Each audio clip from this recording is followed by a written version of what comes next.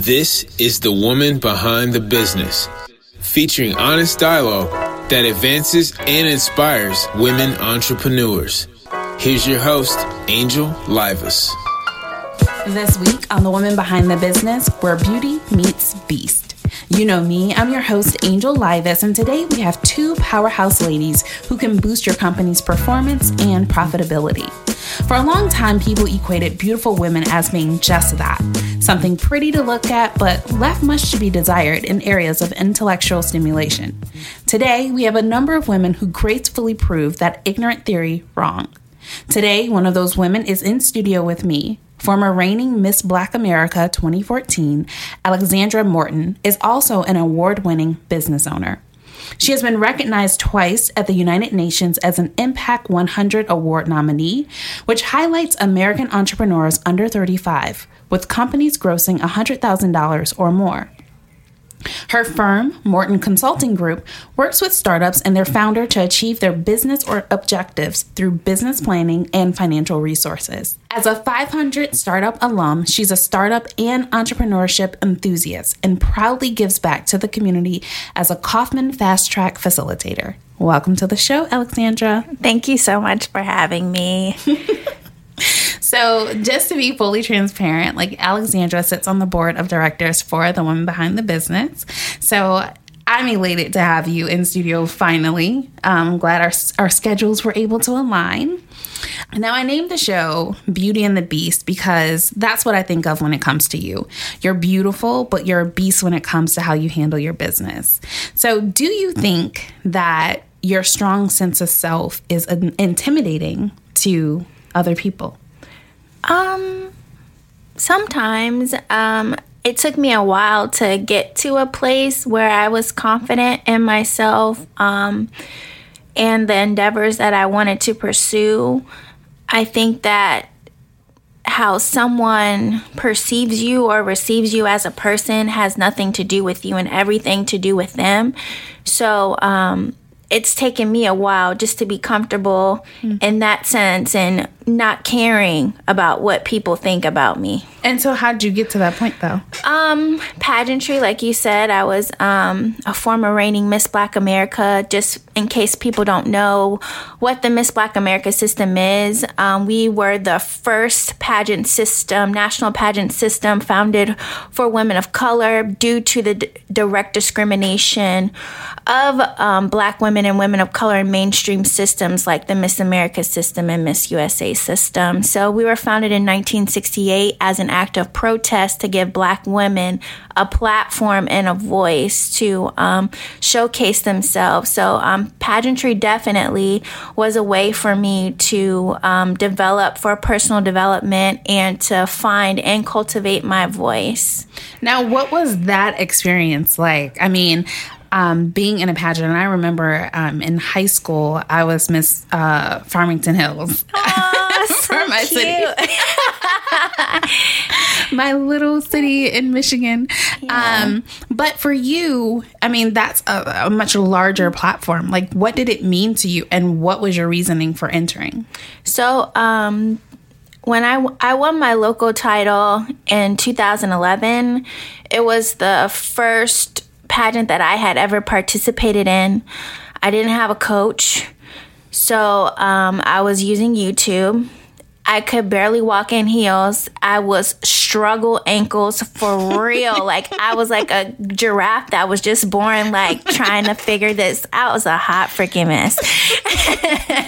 But, through practice and really wanting to go after, I thought that the history of the system was so significant for me. A lot of people don't know, Oprah Winfrey was a Miss Black Tennessee. She's a billionaire. Who doesn't want to be like Oprah Winfrey? Mm-hmm. Kathleen Bradley, she was the first Barker's Beauty, African-American Barker's Beauty for The Price is Right. And she's done a lot of groundbreaking work in the realm of entertainment for African-Americans.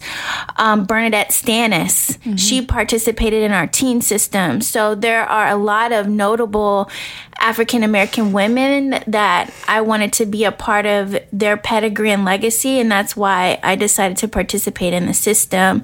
But outside of that, it was a way for me to get out of depression. My mom had passed away the year before, and the mantra of the pageant of the Miss Black America system is sow the seeds of positivity, reap the flowers of success.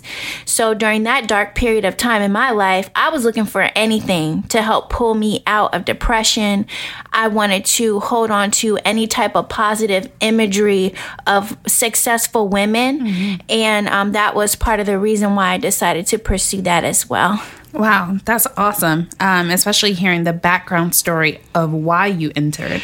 Not only did you leave as a winner, but I think you also had a sense of fulfillment because of why you entered into the pageant. Now, it seems that more and more millennials are breaking away from traditional careers. And I know that, you recent, 30-year-olds, you're breaking, into that area.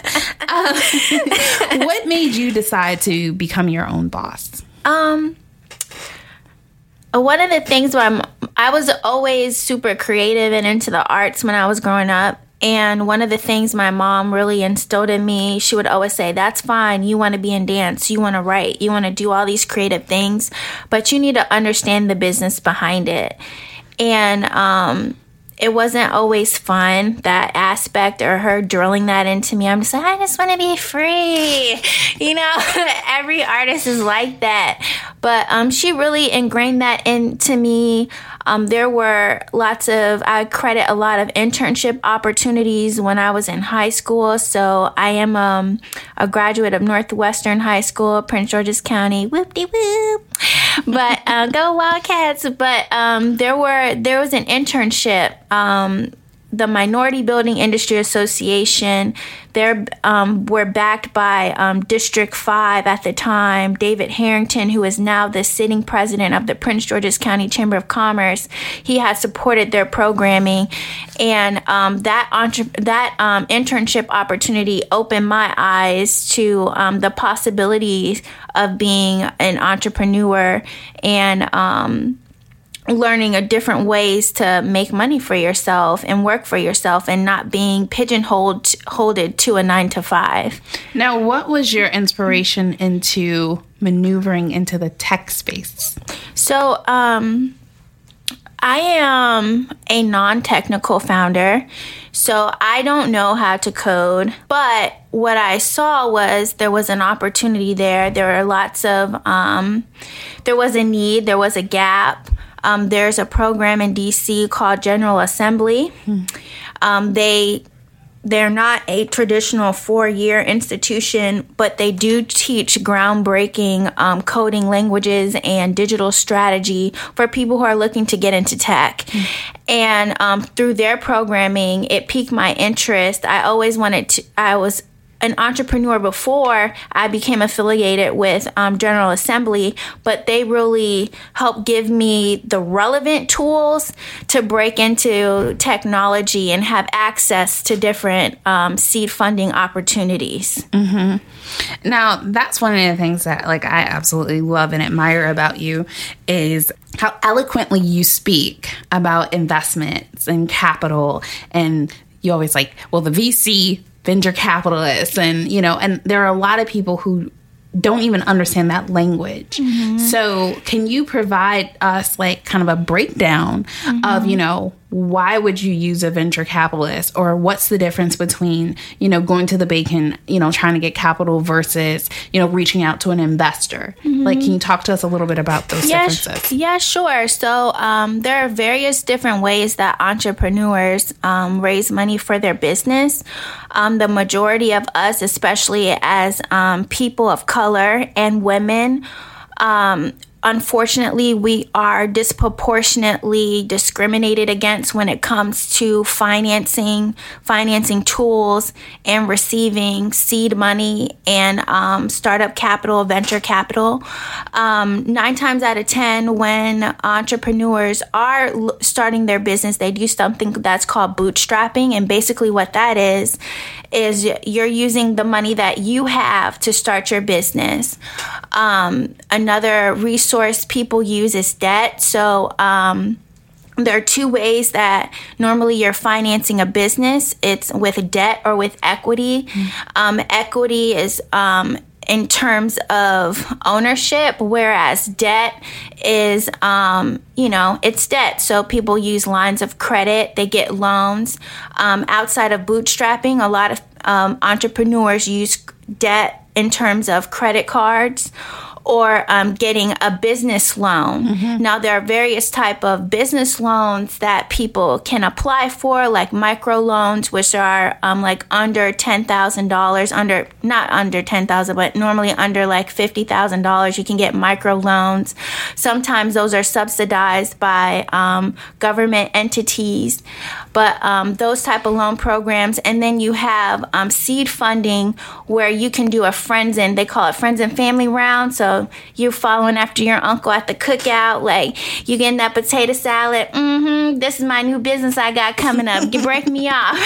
So the friends and family round, you can raise money, and then a lot of times people can apply for seed accelerator programs. And what seed accelerator programs are designed to do are to prepare you to start raising money for your Series A, which is where you're raising your first million, to where you're raising your first million and you're going to pitch to venture capitalists so that you can position your company for sustainable growth. Okay, so for somebody who hates finance, talking about like raising my first million, now that all sounds wonderful. But is that all my money, or is that being shared with, a group of people or whoever is helping? Like, how does that part of it work? Yeah, so normally if you're in the seed stage and you're in a seed accelerator program and you're raising money, normally you're doing that in exchange for equity. One of the most popular tools that they're using now in seed accelerator programs for seed funding is called a convertible note. And what that is, basically you're signing on. It's a note, and what a note denotates is that it's debt, right? So that means that money has to be paid back. But it's convertible in the sense that once your company hits a certain profitability point, which is stated in the paperwork, you're no longer obligated to pay it back in terms of a note. It converts to equity, so that the way that it functions is they get whatever percentage has been identified in the paperwork. That's the amount of ownership that person or entity has acquired. Okay, so is this kind of like along the lines of things that Morton Consulting Group will do and services that you're able to provide companies and individuals? Yeah, so what we do is we help startups, with the business planning phase. So a lot of times people have come to me and they're like, oh, I want to start a business. This is what I want to do. And really what we've done is we've taken a similar approach to what Kauffman has done. And what I've done as a consultant is adopt some of their techniques, just because they work. And not just that, the Ewing Marion Kauffman Foundation is the largest entrepreneurial research foundation in the U.S. So a lot of their methodologies are tried and true. So that's what we do. We adopt those and really try to make sure the entrepreneur is taking an introspective approach, because a lot of times people say, oh, I want to create a growth company, when really, if you take a look at the type of lifestyle design that you want for yourself, you don't really want a growth company. You don't want that pressure. You want to create a lifestyle company. So really trying to figure out what type of company style will work for the entrepreneur and then going from there. Now, what was your vision behind starting Morton Consulting Group? So, My vision was to do that, was to really help entrepreneurs plan and clearly articulate the vision that they have for their company, and then position them to acquire the resources that they need to help them, just to help them go. Okay. At the seed stage. Now, when it comes to startups launching their business, what would you say are the top 3 things that they do wrong that cause them to fail? The first thing I would say is failing to plan. So making sure that you have a business plan in place is super important so that you can identify where you need to go. Because in that business plan, your resources are identified, who your key stakeholders are identified. You're taking the time to articulate, what matters most to you as an entrepreneur, and then also to your customer base. And even though you're writing this business plan, it doesn't have to be set in stone, but it gives you a clear map and framework of where you want to go. And what about number 2 and 3? Number 2, I would say doing your legal due diligence, so making sure that you have your trademarks in place, that you're filing your paperwork to make sure that you're not held out to dry or held liable for something that's small. And then the third one, I would say, is time management and lifestyle evaluation, just because, when you have a job, sometimes it's 9 to 5, but entrepreneurship is 24 hours. You know this. So, I know. I know you know. I know, because I see you out here grinding. So, doing a full assessment to figure out if this is really right for you, Now, what does a typical day look like for you? Because you just said that, being an entrepreneur is round the clock 24/7. And, you have Morton Consulting Group. There's work that you're still doing, and you're heavily active with the Miss Black America. You are, a sickle cell spokesperson. You do a lot of public speaking. So how do you manage your day and your time to make sure that you still cut out time for Alexandra? I have a calendar, and I have blocks. So I'm like, this day is for Morton Consulting. Between this hours and these hours, I'm going to devote to pageant stuff. If I have speaking engagements or something like that, I'm trying to make sure that they're scheduled at least a month in advance so I can coordinate my schedule. And then for business calls, I'm not taking them after a certain period of time. I'm sorry, you're going to voicemail. It can wait. I don't care if you're texting me 10 to 15 times. 911, it is not that important. Well, I'm glad you still take my call. Yeah, I found like if you're not an advocate for yourself, for your wellness, and for your time, people will take advantage of it. No, I totally agree. All right, so being on the board of directors for the Woman Behind the Business, what would you say is important for women and why they should be actively engaged with a women's organization? I would say for the sisterhood, for the camaraderie, and from my personal experience, meeting Angel and seeing the work that you do, like, that resonated with me. One of the key things, I was just talking to you about this earlier today, one of the key differentiators with us as a women's organization, the Woman Behind the Business, is that our network, they're heavy hitters and they're accessible.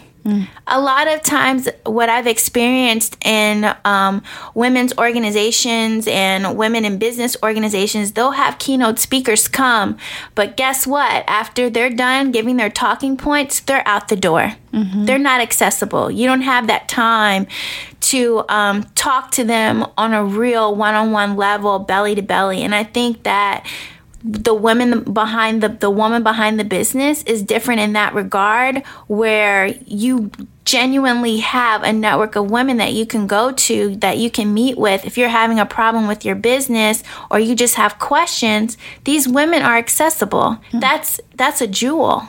Aw. Well, I'm glad you feel that way. All right. Well, thank you so much for being a guest. Don't go anywhere. We're going to be bringing in our next guest shortly. But before we go, I have one other question for you.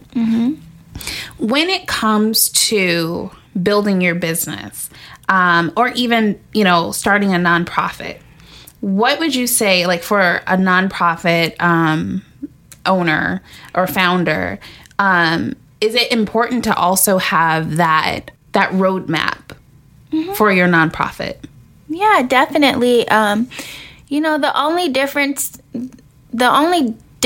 between a nonprofit and a for-profit entity, yes, it's the legal classification in terms of entity, but you both need a plan. Nonprofit speak, it's called strategic plan, and for-profit speak is your business plan, and you need both. Okay. Okay. I think sometimes people just think that your business plan is just specifically for your business, not necessarily your nonprofit. So, okay, good to know. Thank you for that. So stay with us. I've really enjoyed learning about the women behind Morton Consulting Group. Now, don't go anywhere because it's time for our tech break. And afterwards, Denise Miner will join us to talk about her journey to establishing MindSpring. Stay with us. It's time for this week's Tech Talk.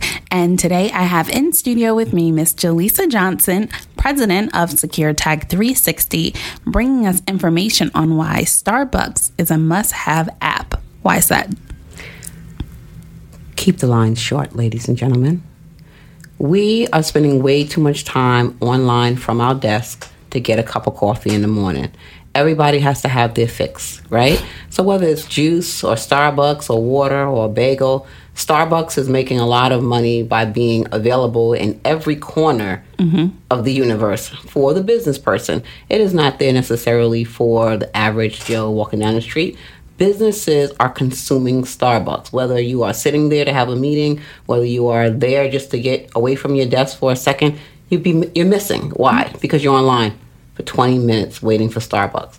If you download the Starbucks app, you can also, number one, you can fill it with a gift card or you can attach it to a credit card. By the time you get there, your name is sitting on a table with your beverage and you have spent less than 3 minutes between walking there and walking back to your desk. Your Starbucks is ready. Now, like you can reserve a table in Starbucks as well? Or No, it's you're just getting your food. Okay. You're getting everything a la carte together. It's like a pre-order. So instead of spending 20 minutes online waiting and you're rushing, you're now just going in, picking it up, and keeping it moving. That's interesting. And I know people may say, well, how does this deal with business? Time is money. That ties back to your business. I don't need to spend 20 minutes standing on a Starbucks line. When you break down how much is 20 minutes in an hour of your day. So if you make $100 an hour, I just spent $20 online at Starbucks. This is true.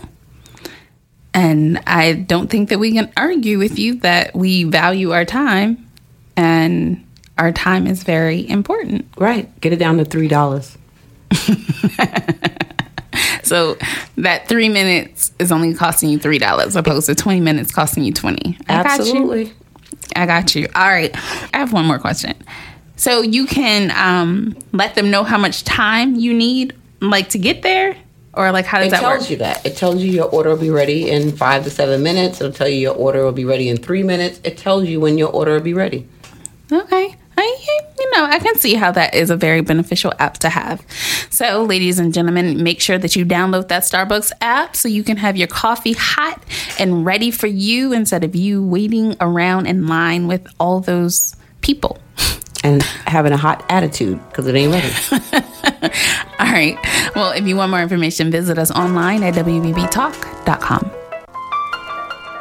Welcome back to the Women Behind the Business Talk Show. I'm your host, Angel Livas, and we just wrapped up a conversation with former Miss Black America, Alexandra Morton, who is also the CEO of Morton Consulting Group. Now we're ready to switch gears to building your company's performance.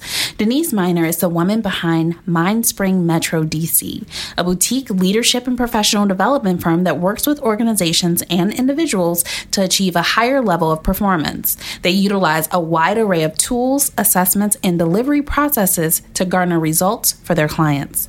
Prior to launching MindSpring, Denise spent over 28 years in public service as a special agent with the FBI, the Federal Bureau of Investigation. Welcome to the show, Denise. Thank you, Angel, for having me. Absolutely. Okay, so I've been dying to ask this. Okay. What was it like to being a special agent for the FBI?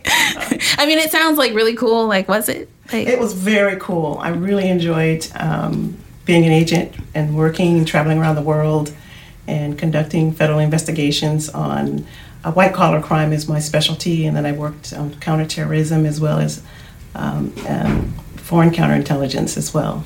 So when you say white-collar crimes, like you're talking about like businesses doing like fraud and counterfeit money, like that kind of Bank stuff? fraud, securities fraud, public corruption, all of those kind of things. Oh my gosh. That just sounds like it would just be so much fun. It was a lot of fun. I also worked an undercover operation out of Gary, Indiana. It was a public corruption case. Can you tell us about it?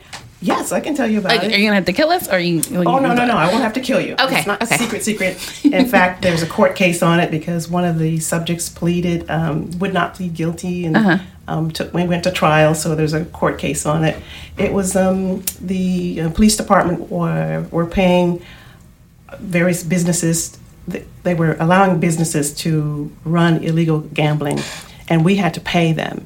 And so my responsibility was to meet with the police officers who were patrolling our area and then pay them to allow us to have gambling, sell alcohol without licenses, and all of those kind of things. So like the things you see in movies? Yes, absolutely. Yes. Like how long ago was this? This was in 1988 and 89. Many years ago.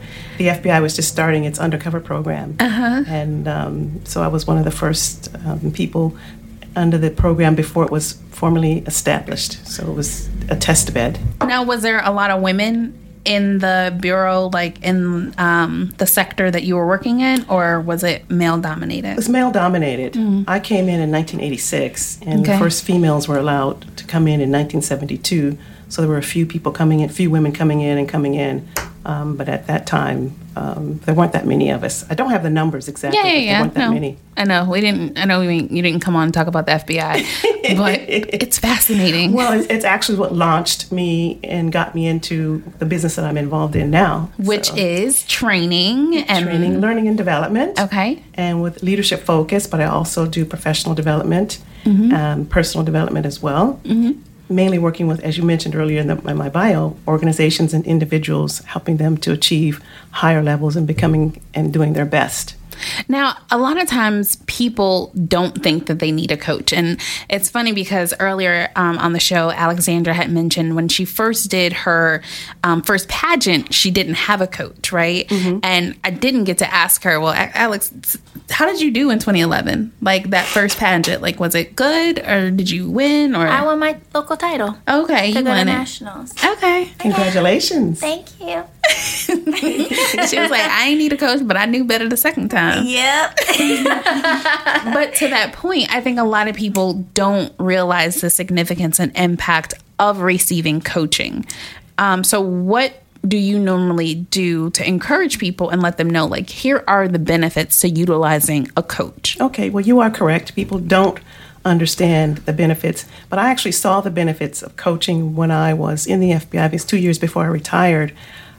We had the leadership development program, and we were changing the culture from one of management to leadership. And I saw how they offered the coaching, and I saw how the supervisors were just eating it up and realized, wow, coaching is important because it helps us draw out what we know, how we want to achieve our goals, how we want a new career, or how we want to better communicate. We have all that in us, but when coaching is involved in helping us, a professional coach can draw the things out and help you make decisions and plan Right. and meet your goals. And it's so true, because when you're involved in the weeds of managing the business, running the business, making sure payroll is met, and all of those important things to have a sustainable business, sometimes you should be doing certain things, and you have it in your mind, like, if I just had a little bit more time, I would be able to structure this or outline this. So do you also help them with their organizational planning to ensure that they have the time to allocate appropriately? Absolutely. It's time management. And having different programs to help individuals to set their goals, meet their time obligations, and do what they need to do at certain times. So when you say programs, are these like software programs, or are these like your training programs that you work with them individually on? My training programs that I work with them individually. Okay. And different tools, coaching tools and techniques. Okay, now you're going to have to give up the goods. Like, you got to give me some type of coaching tool. Like, what is something that, you find most often with the people that you work with is kind of like almost mandatory that everybody kind of needs? Most of my coaching practices involves communication, being able to effectively communicate. That's the number one thing. Okay. Most individuals don't understand their impact on others and how to communicate effectively. And it's usually when a supervisor or a head part of a company would call me in because the individual is not aware of how they impact other individuals. Right. And they're not inspiring individuals or inspiring their team. They're not connecting with their team. Right. If anything, they're probably intimidated by them and just want to avoid them altogether. Yes. Okay. Yes. I know some people like that. That's the main, the main point. And I also want to say that coaching, when companies call for coaching, I prefer to say coaching helps an individual, but it shouldn't be used as a way to get rid of people or to say, oh, you have a problem, so therefore we're going to coach you. Coaching should be as a tool, as an enhancement to anyone, not just a tool to just say, it's a disciplinary tool. Right. So what was your passion and motivation behind becoming a coach? Like, I know you said in the FBI you kind of saw how it worked, but now you've taken it to a whole nother level and launched your own company, or this is what you do exclusively. Well, yes, because I saw how coaching was helping the individuals there. And then when I decided to hire a couple of coaches, I saw what kind of improvement I made in my business and advancing in and how I planned my business and doing certain things. And it was like, wow, I saved a lot of time by having coaches. Now I had two. One was for the leadership coach and one was for my business. And it was just amazing the leaps and bounds and improvements that I made in my business, and being able to be an entrepreneur was very, very helpful. Now, I feel like there are so many people who say, I do this is what I'm skilled at. What are some things that we should look for when trying to select a coach? And being that you've actually gone through the process, what were some of the things that you use as evaluation tools to decide, hey, this is the coach that's right for me? What I decided to do was I needed to work with someone who could help me actually become a coach and get the business started. And so I looked for a person, individuals and various coaches, and talked to various people who gave referrals. And after talking to people and saying, this is what I want, who do you know that can, fill this need that I have? And then a leadership coach. In order to be a leader, you need to understand yourself and who you are first. And so I'm like, okay, I need a leadership coach because I want to be able to cultivate my leadership skills internally so that I can become a leader in my field, in my community, and in the companies that I work with and the individuals that I work with. Now, how long are these coaching programs? Because, I feel like it should not be something that's indefinite, but how long does it typically take before people will start to see the benefits of the coaching that they're going through? Well, what I read and what I've heard and what I do, it's usually a minimum of 90 days. Okay. It takes time to change behavior. We all know when we try to, let's say, diet, or we try to do something or work out, maybe we can do it 1 or 2 days, but with the coach, there's that accountability part. And the coach holds the client accountable. If you do, it's usually every other week. Sometimes some programs and some packages have you every week. usually it's every other week, so you can have time, because a lot of the work and improvements in an individual happens in between the coaching sessions. So a minimum of, I would say, 90 days, and then there's for executive coaching, it's usually the minimum of 6 months, because you really need to change, your behavior and make sure it sticks. And then there's heavy accountability. So what would you say to a person who has possibly considered utilizing a coach, but doesn't quite understand the benefit of having a coach? I would say that person should talk to other people that have worked with coaches and try working with the coach temporarily to see how you feel with working with a coach. And then you can actually see the benefits yourself in a short period of time, because you are working with someone, like I said, who's holding you accountable, and you see improvement. You're able to follow a plan, you're able to get things done. Now, what would you say is your favorite part, or what do you love most about being a coach? I love seeing people just getting excited about the steps that they're taking to move forward. And I also like how they are surprised. It's like, oh, they have these aha moments. And those are the two main things that excite me about being a coach. Now, you spent almost 3 decades in public service. What made you decide, okay, I'm going to retire from this? Okay. And embark upon my own journey? Okay. Well, federal law says that FBI agents cannot work past a certain age. I met that, and I knew it was coming up. She said, I hit that. And so I knew it was coming. And although they asked me to stay a year, you can stay a year after you meet that age. But I decided, well, I want to do something on my own. And I always decided I wanted to be an entrepreneur. My mother was an entrepreneur. What did your mom do? Even though she had a full-time job, she worked for the state of Colorado, but she had like Beeline when it was, way back when. And then she became a Mary Kay consultant. Okay. And was very, very successful and enjoyed, working on her own, and instilled, you have to work smart. I don't like to say work hard, but work smart. And like Alexandra and you brought up earlier, it's 24 hours a day, 7 days a week. But there are times when you need to have a balance and take care of yourself as well, because you don't want to run yourself down. But it's just exciting to just kind of like, oh, I'm going to do this, I'm going to do that, and then getting all the ideas. And you want to plot this and plot that. And sometimes I keep a pad by my bed, so when I'm sleeping and all of a sudden I have an idea come up, I have to write it down. You have a dream, like, ooh, I got to write that one down. Yes, or when I write articles, or if I'm going to do public speaking, I get ideas coming up. And oh, so you write. What do you write about? I write like just blogs. Okay. Where can we read some of your articles? writings? Well, on my website. Okay. And also I've written articles on LinkedIn. Okay. And I started a book about a year ago, and it's slow going. So I'm going to congratulate you when I heard that you got your book written. Like, what are the secrets to getting it done? Oh, I have plenty to share. Actually, our retreat, I think I'm going to do a Woman Behind the Business, like launching your book. Okay. Because I feel like there's so many women who have a story inside of them, and they just don't know how to do it. And my book, I started officially writing it in August and launched it, and it was printed, everything, by March.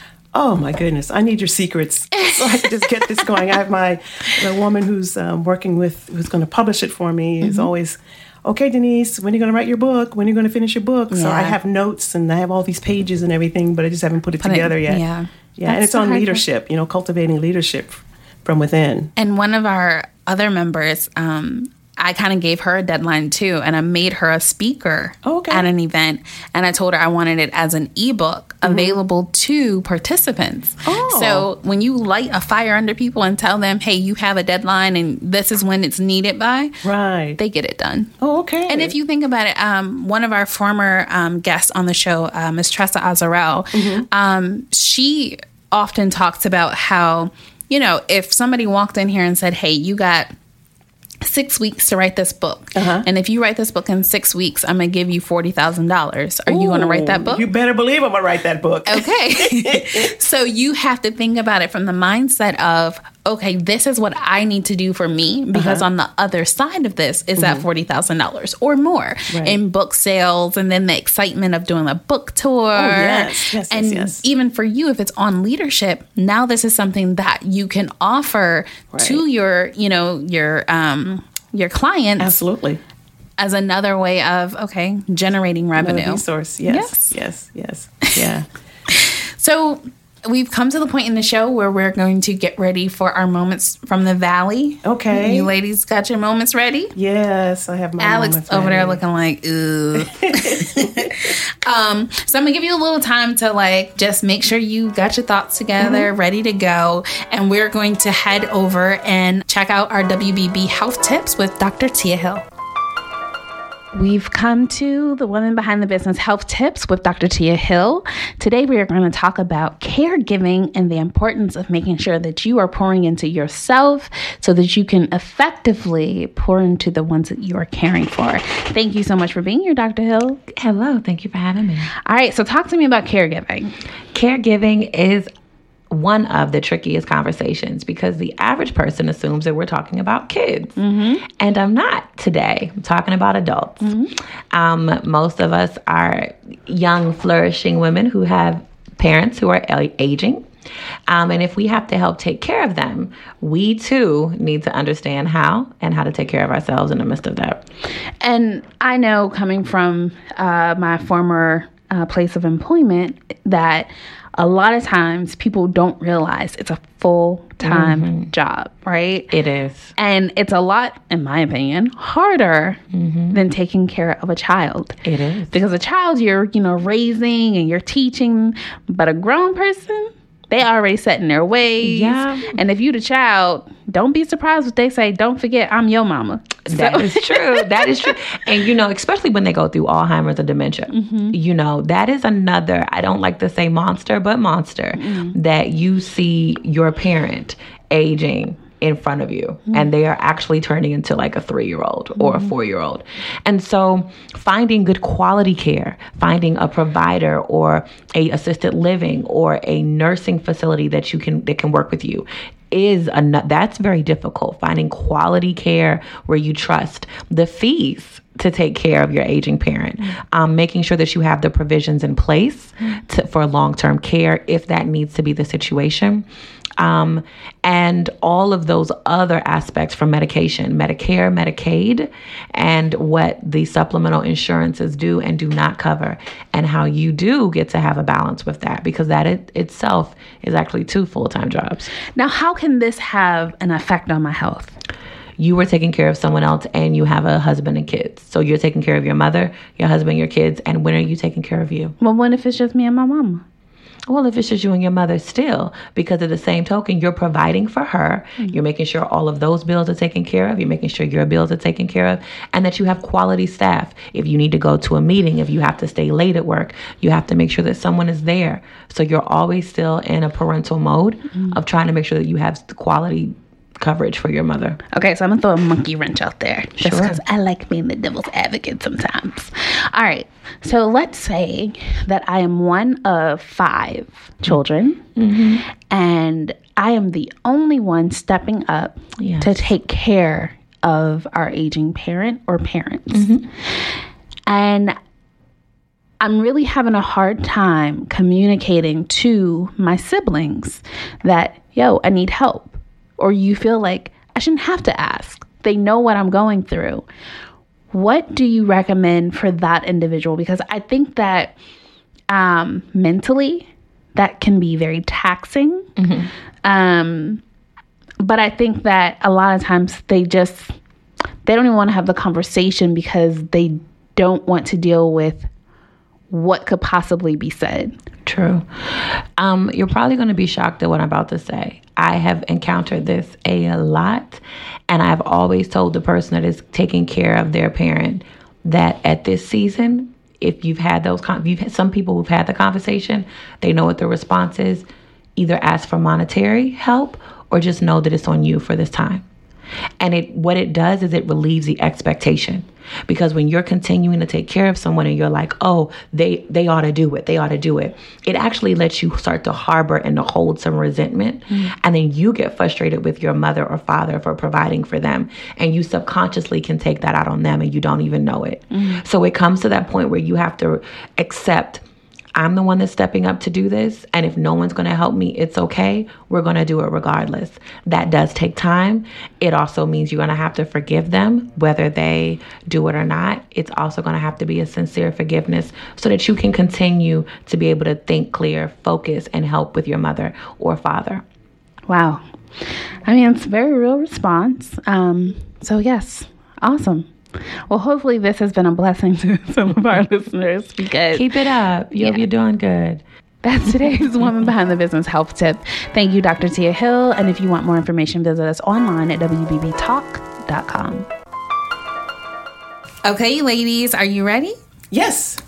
Yep. Alex? Okay. Well, Alex, since you were our first guest, we're going to start with you. Okay. So go for it. Oh, wow. A moment in the valley. It's just kind of funny for me because I was actually in Silicon Valley when I had my moment in the valley. But one of the low moments for me as an entrepreneur was I was working on a startup in Silicon Valley. I had invested a lot of time, money, energy, and effort in the startup.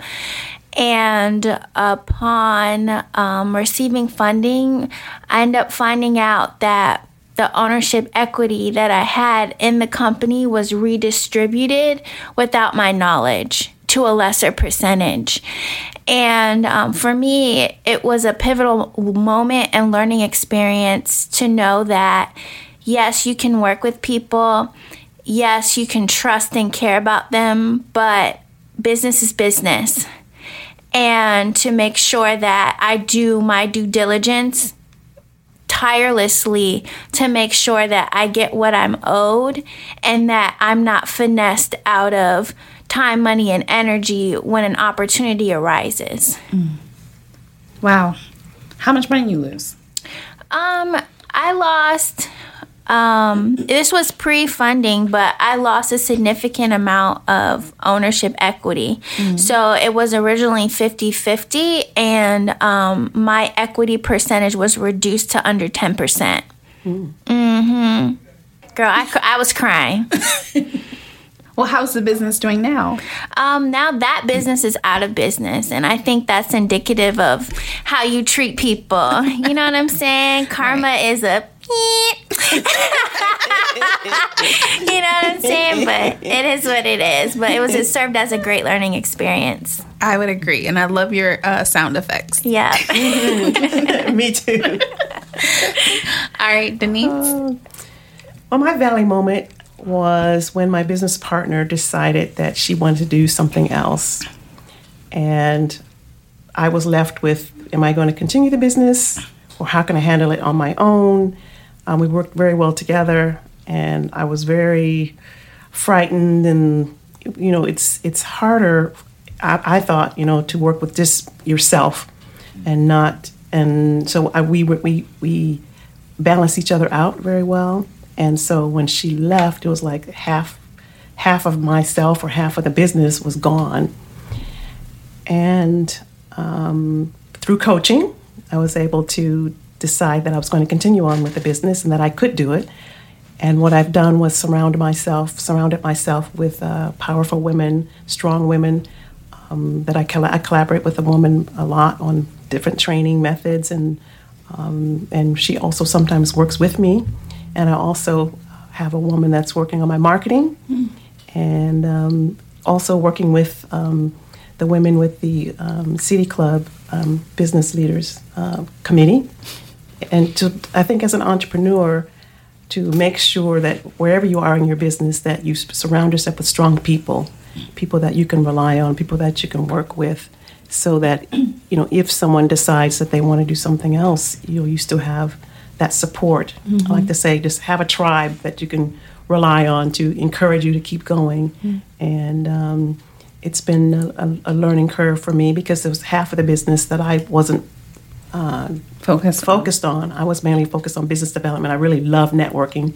Don't look at me like that, but but I enjoy networking, meeting new people, and building relationships. And being an entrepreneur, it's all about the relationship, and that's how I'm able to have a boutique firm and customize things because I learn about the customers or the client's business, what it is they want to achieve, what's the end goal that they want. And so it's just all about building relationships. Now, how long ago did she leave? 2016. Oh, yes. Recent. Yes. So, but I've got the business back up on its feet, and it's thriving, and it's doing well, and it's fun. It's back to being fun. Now, what would you say would be your ideal client? My ideal client are clients who who see learning and development versus training. Learning and development, because if you're going to change behavior or become aware of who you are and understanding the impact on others and make those changes, it's over time. So my ideal client would have a training program that they would want to have throughout the year on, various topics that involve, let's say, leadership or diversity and inclusion, and want to work on that, not to check the box. Where it's like, okay, well, we're just going to have a training and just check the box. Because training is something, you can learn from that. And because I do experiential training and where you learn the concepts, I'm a master facilitator, and that facilitation and coaching are similar, whereas the adult learner is able to take what was being learned and apply it to their work situation or apply it to understanding who they are. And how about you, Alex? Like, who's your ideal client? My ideal client is, like she was talking about before, someone who is coachable. But like I said, I work with companies who are at the seed stage. So if you're at the idea stage, you need help hashing out what you're trying to do. I like people that are at that seed level so that they can they're not stuck in their ways yet. So they're able to be molded. And I like seeing the creativity that they have to flesh out their ideas. Now, just curious, like funding-wise and cost-wise, for somebody to undergo 90 days of training with you, like how does that look financially?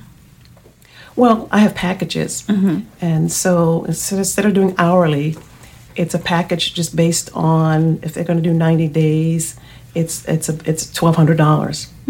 And if they go longer, it's an increased little price. And now, what would you say, or what have you heard people say has been the return on their investment? Well, I have a few. Now, let me tell y'all. Wait a second. Let me tell y'all.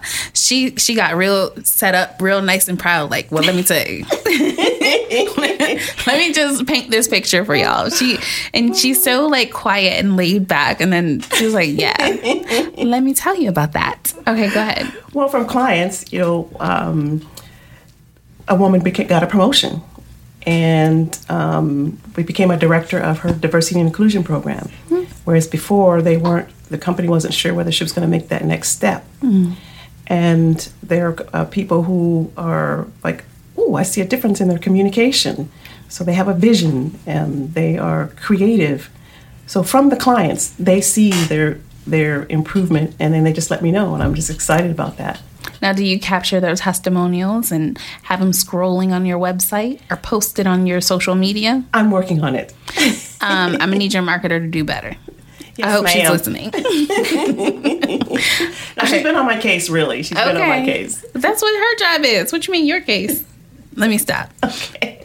And then how about you for pricing? So it really depends on what the service is, but if it's like for basic business planning and lifestyle planning for an entrepreneur, I start at $2,000. And I think that's a testament to the investment that you're making in yourself and in your business. So you actually met one of my students at your morning show interview yesterday. Yes. Yeah. Yeah, yesterday I was on Good Morning Washington talking about the book, and a young lady had come in, and she has a skincare, or she's a esthetician, Anastasia Camira Spa. Yeah. Yes, and we just started talking, and Alex had also kind of reposted that I was on the morning show, and the young lady was like, "Oh my God, I met her today," and it was just really nice, like just to see how you mentioned networking. You just never know who knows who, exactly, and the power of just taking a leap of faith and just speaking to people. I feel like today, like people are so like anti talking and sharing information. A simple hi, like I had already come off air. I was talking to the producer, and in she walked with all her little stuff, and she put everything down. She just walked up to us. Hi, my name is. And then from that, it just sparked a conversation. Right. And she likes networking then. Exactly. But for people who are afraid to speak, or they are an introvert, it's okay. The worst that they're gonna do is not speak, or right. It shouldn't hurt your feelings. Like, take nothing personally. Yes, definitely not as an entrepreneur. And so, any last minute thoughts, ladies, before we wrap up? We've come to the end of the show. Join the woman behind the business. Oh, Lord. Come to the retreat in the Nassau Bahamas. Join our network. Be active in our community. Oh, and to get more information about my company, Morton Consulting Group, you can visit us online, www.mortonconsultinggroup.com. And if you're on Instagram, you can follow me at the Alexandra Alexandra, Morton Morton. Well, my last words are check out Mindspring Metro DC. It's www.mindspringmetrodc.com. And also, it's just fun being an entrepreneur, and it's just exciting being a coach. And I love networking. And perhaps when you log into my website, send me a note, and we can start talking.